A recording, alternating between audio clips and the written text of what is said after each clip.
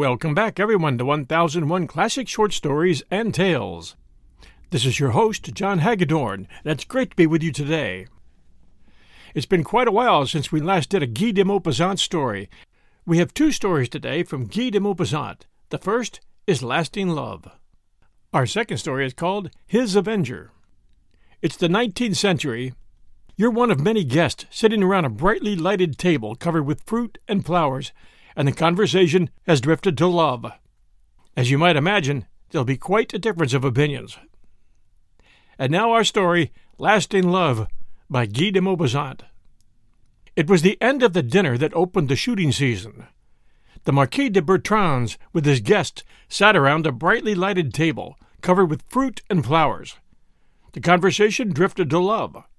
Immediately there arose an animated discussion, the same eternal discussion as to whether it were possible to love more than once. Examples were given of persons who had loved once. These were offset by those who had loved passionately many times. The men agreed that passion, like sickness, may attack the same person several times, unless it strikes to kill. This conclusion seemed quite incontestable. The women, however, who based their opinion on poetry rather than on practical observation, maintained that love, the great passion, may come only once to mortals. It resembles lightning, they said, this love. A heart once touched by it becomes forever such a waste, so ruined, so consumed, that no other strong sentiment can take root there, not even a dream.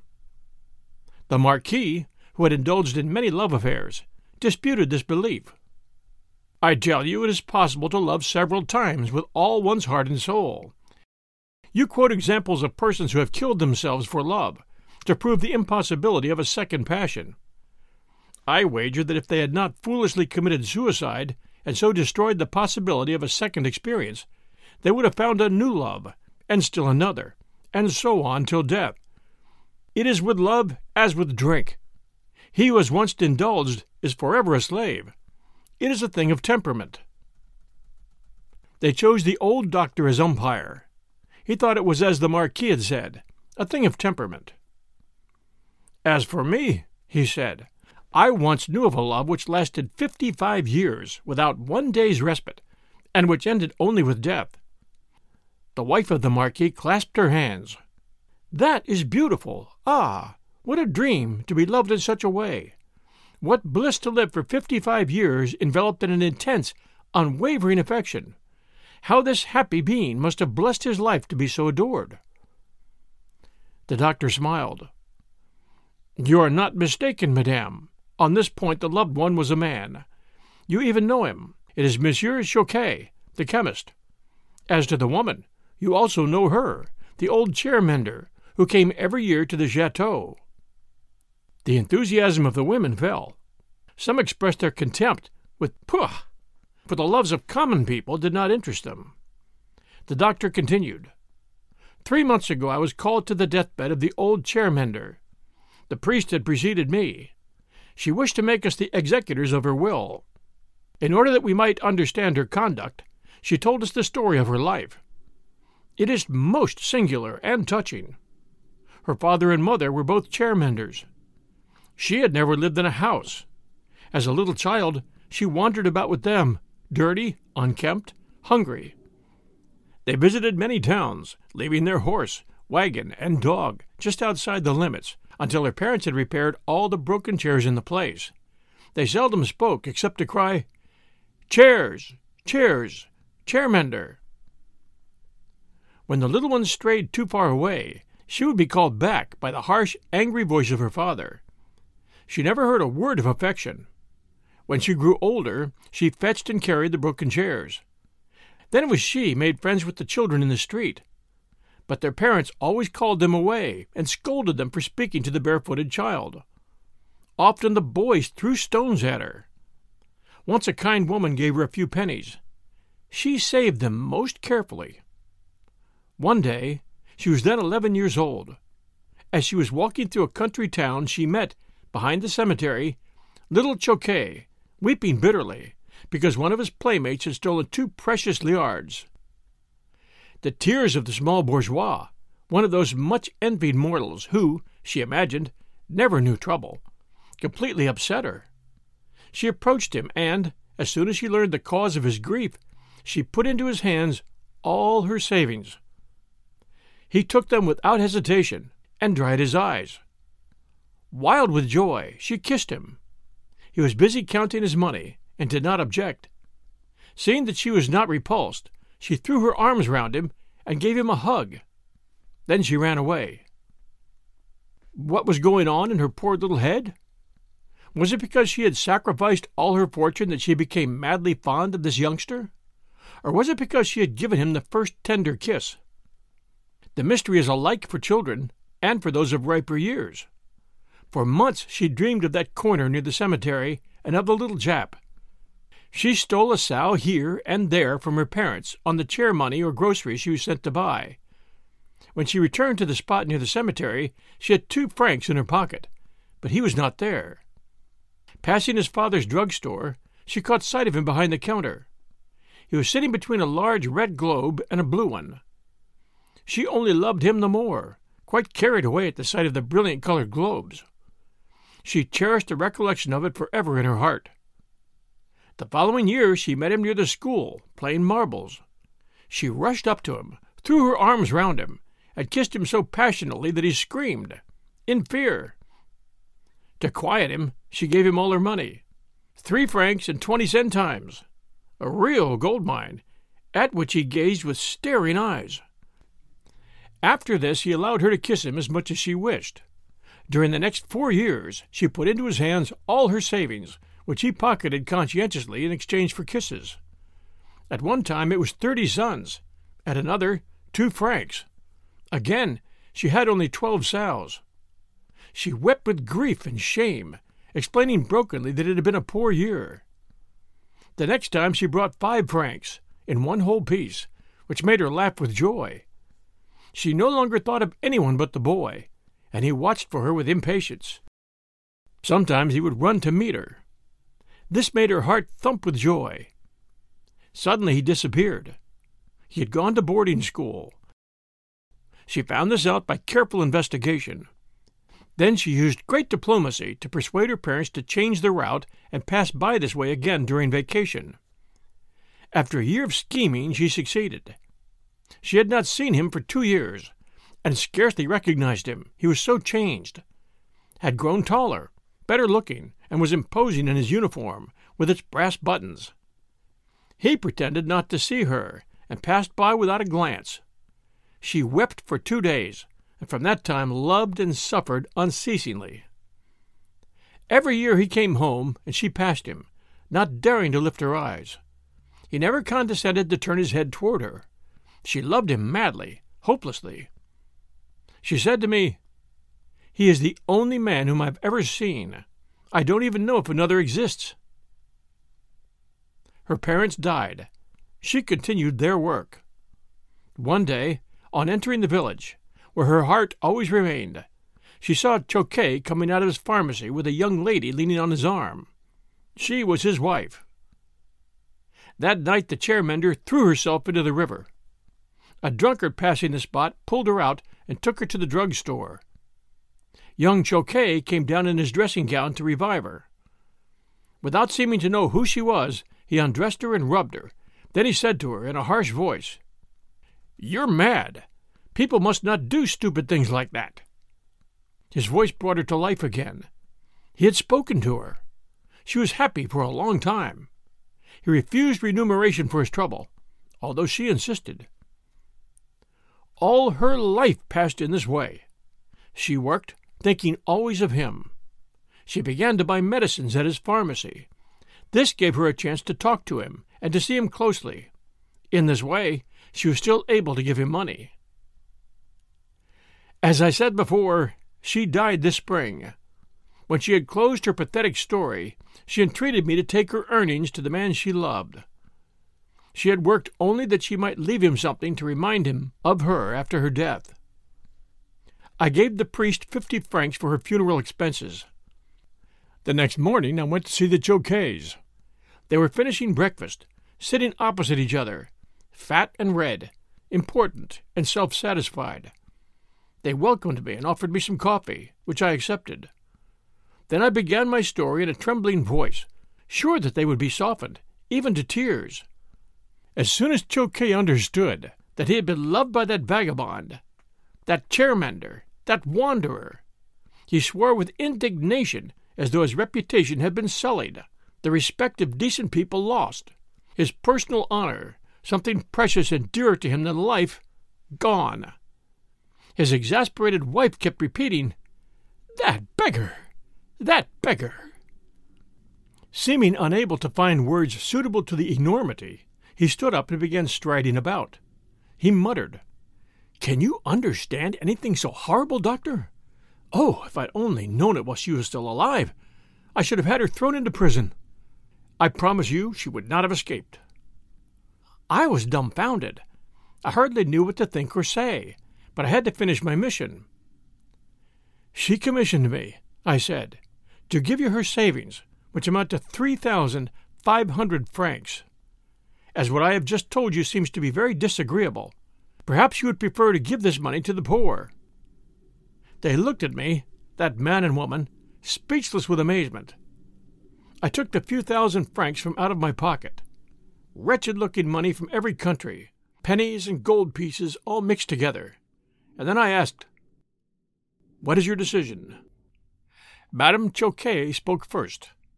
"Well, since it is the dying woman's wish, it seems to me impossible to refuse it." Her husband said, in a shamefaced manner, "Well, we could buy something for the children with it." I answered dryly, "As you wish." He replied, "Well, give it to us anyhow, since she commissioned you to do so. We will find a way to put it to some good purpose." I gave them the money, bowed, and left. The next day Chouquet came to me and said brusquely, "That woman left her wagon here. What have you done with it?" "Nothing. Take it if you wish." "It's just what I wanted," he added, and walked off. I called him back and said, "She also left her old horse and 2 dogs. Don't you need them?" He stared at me surprised. "Well, no. Really, what would I do with them?" "Dispose of them as you like." He laughed and held out his hand to me. I shook it. What could I do? The doctor and the druggist in a country village must not be at enmity. "I have kept the dogs. The priest took the old horse. The wagon is useful to Chouquet, and with the money he has bought railroad stock. That is the only deep, sincere love that I've ever known in all my life." The doctor looked up. The Marquis, whose eyes were full of tears, sighed and said, "There is no denying the fact. Only women know how to love." Thank you for joining us for Lasting Love by Guy de Maupassant. We'll return with our story right after these sponsor messages. And now, His Avenger by Guy de Maupassant. When Monsieur Antoine Lullet married the widow Madame Mathilde Souris, he had already been in love with her for 10 years. Monsieur Souris had been his friend, his old college chum. Lullet was very much attached to him, but he thought he was somewhat of a simpleton. He would often remark, "That poor Souris who will never set the world on fire." When Souris married Miss Mathilde Duval, Lullet was astonished and somewhat annoyed, as he was slightly devoted to her himself. She was the daughter of a neighbor, a former proprietor of a draper's establishment who had retired with quite a small fortune. She married Souris for his money. Then Lullet thought he would start a flirtation with his friend's wife. He was a good-looking man, intelligent, and also rich. He thought it would be all plain sailing, but he was mistaken. Then he really began to admire her with an admiration that his friendship for the husband obliged him to keep within the bounds of discretion, making him timid and embarrassed. Madame Souris, believing that his presumptions had received a wholesome check, now treated him as a good friend, and this went on for 9 years. One morning a messenger brought Lullet a distracted note from the poor woman. Souris had just died suddenly from the rupture of an aneurism. He was dreadfully shocked, for they were just the same age. But almost immediately a feeling of profound joy, of intense relief, of emancipation, filled his being. Madame Souris was free. He managed, however, to assume the sad, sympathetic expression that was appropriate, waited the required time, observed all social appearances. At the end of 15 months, he married the widow. This was considered to be a very natural and even a generous action. It was the act of a good friend of an upright man. He was happy at last, perfectly happy. They lived in the most cordial intimacy, having understood and appreciated each other from the first. They had no secrets from one another, and even confided to each other their most secret thoughts. Lulé loved his wife now with a quiet and trustful affection. He loved her as a tender, devoted companion who was an equal and a confidant. But there lingered in his mind a strange and inexplicable bitterness towards the defunct Souris, who had first been the husband of this woman, who had had the flower of her youth and of her soul, and had even robbed her of some of her poetry. The memory of the dead husband marred the happiness of the living husband, and this posthumous jealousy tormented his heart by day and by night. The consequence was he talked incessantly of Souris, asked about 1,000 personal and secret minutiae, and wanted to know all about his habits and his person. And he sneered at him even in his grave, recalling with self-satisfaction his whims, ridiculing his absurdities, dwelling on his faults. He would call to his wife all over the house. "Hello, Mathilde." "Here I am, dear." "Come here a moment." She would come, always smiling, knowing well that he would say something about Souris, and ready to flatter her new husband's inoffensive mania. "Tell me, do you remember one day how Souris insisted on explaining to me that little men always commanded more affection than big men?" And he made some remarks that were disparaging to the deceased, who was a small man, and decidedly flattering to himself, Lulé, who was a tall man. Madame Lulé allowed him to think he was right, quite right, and she laughed heartily, gently ridiculing her former husband to the sake of pleasing the present one, who always ended by saying, "All the same, what a ninny that Souris was." They were happy, quite happy, and Lulé never ceased to show his devotion to his wife. One night, however, as they lay awake, Lulé said as he kissed his wife, "See here, dearie." "Well?" "Was Souris— I don't exactly know how to say it. Was Souris very loving?" She gave him a kiss for reply and murmured, "Not as loving as you are, mon chat." He was flattered in his self-love and continued, "He must have been a ninny, was he not?"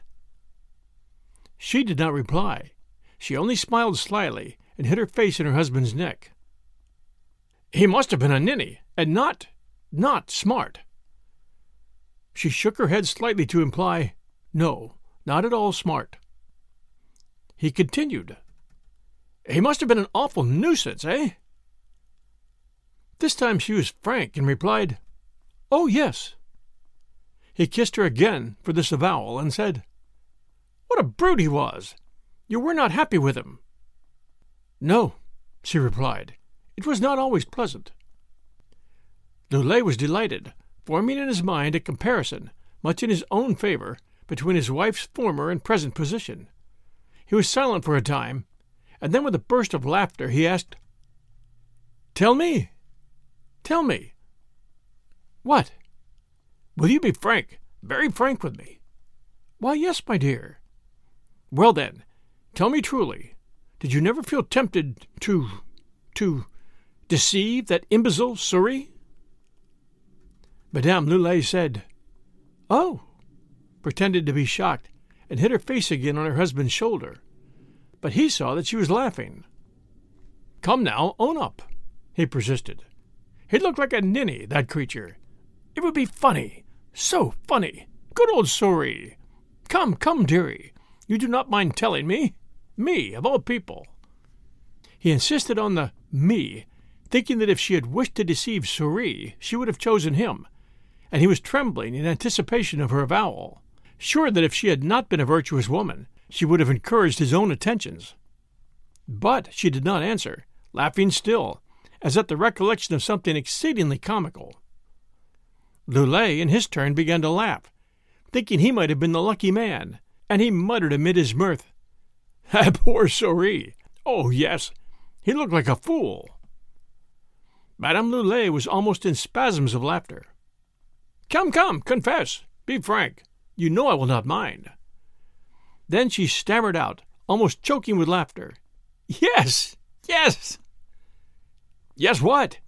insisted her husband. "Come, come, tell all."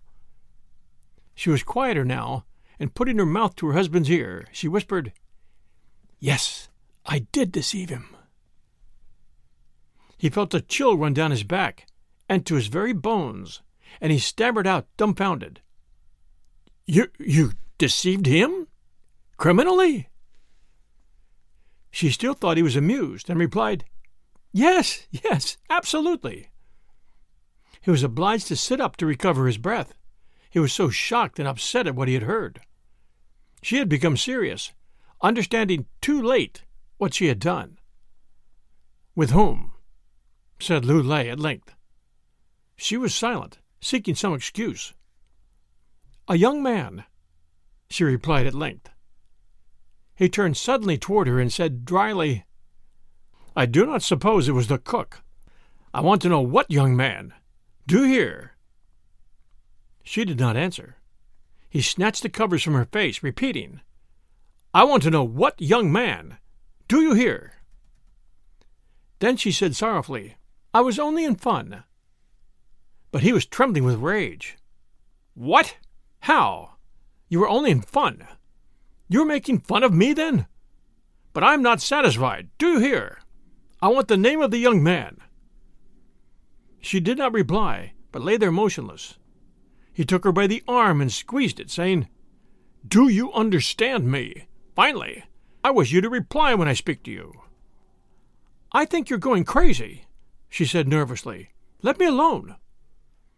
He was wild with rage now, not knowing what to say, exasperated, and he shook her with all his might, repeating, "Do you hear me? Do you hear me?" She made an abrupt effort to disengage herself, and the tips of her fingers touched her husband's nose. He was furious, thinking that she had tried to hit him, and he sprang upon her, holding her down, and boxing her ears with all his might, he cried, "Take that! And that! There, wretch!" When he was out of breath and exhausted, he rose and went toward the dressing-table to prepare a glass of eau sucre with orange flower, for he felt as if he should faint.